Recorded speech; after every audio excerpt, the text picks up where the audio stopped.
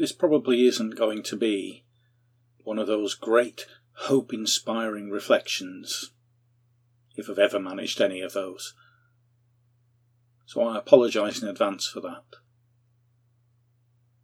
But in a way, I'm reflecting on where I am and where I suspect some of you are as well.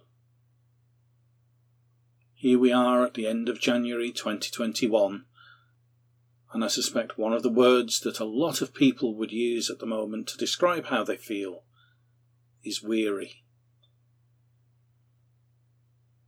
We're tired. Had enough of all of this.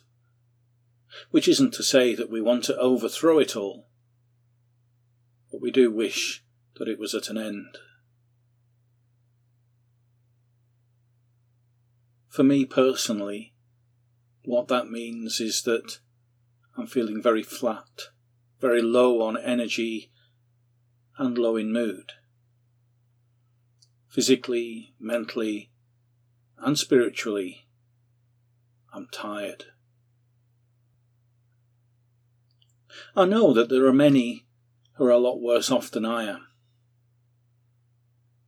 I know there are many that would want to point that out. But it doesn't actually help to know that. Sometimes it can even make you feel guilty about it. Others have it so much worse off than I do.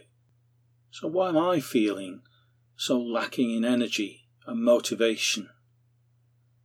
Why am I so tired?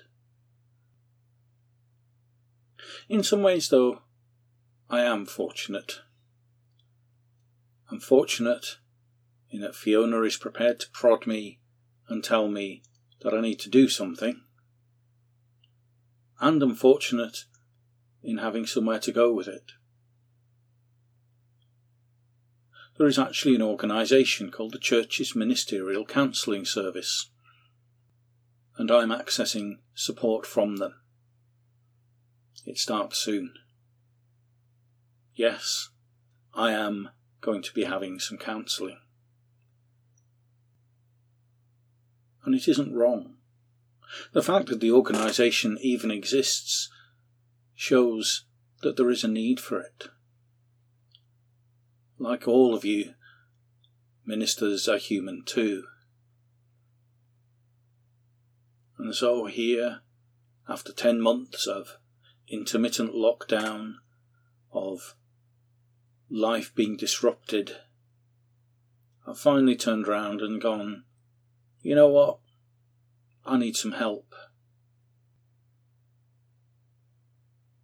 I think one thing that, if any of you are asking how can you help me, I would say, is be patient.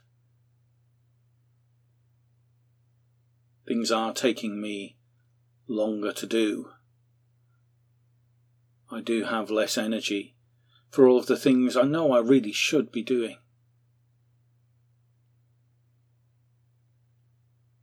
But also I'd say, if you need help, don't be afraid to seek it. As I say, I know I'm fortunate. There is a body that I can go to who are there to help me. Unfortunately, many of our counselling services and so on are probably very busy at the moment.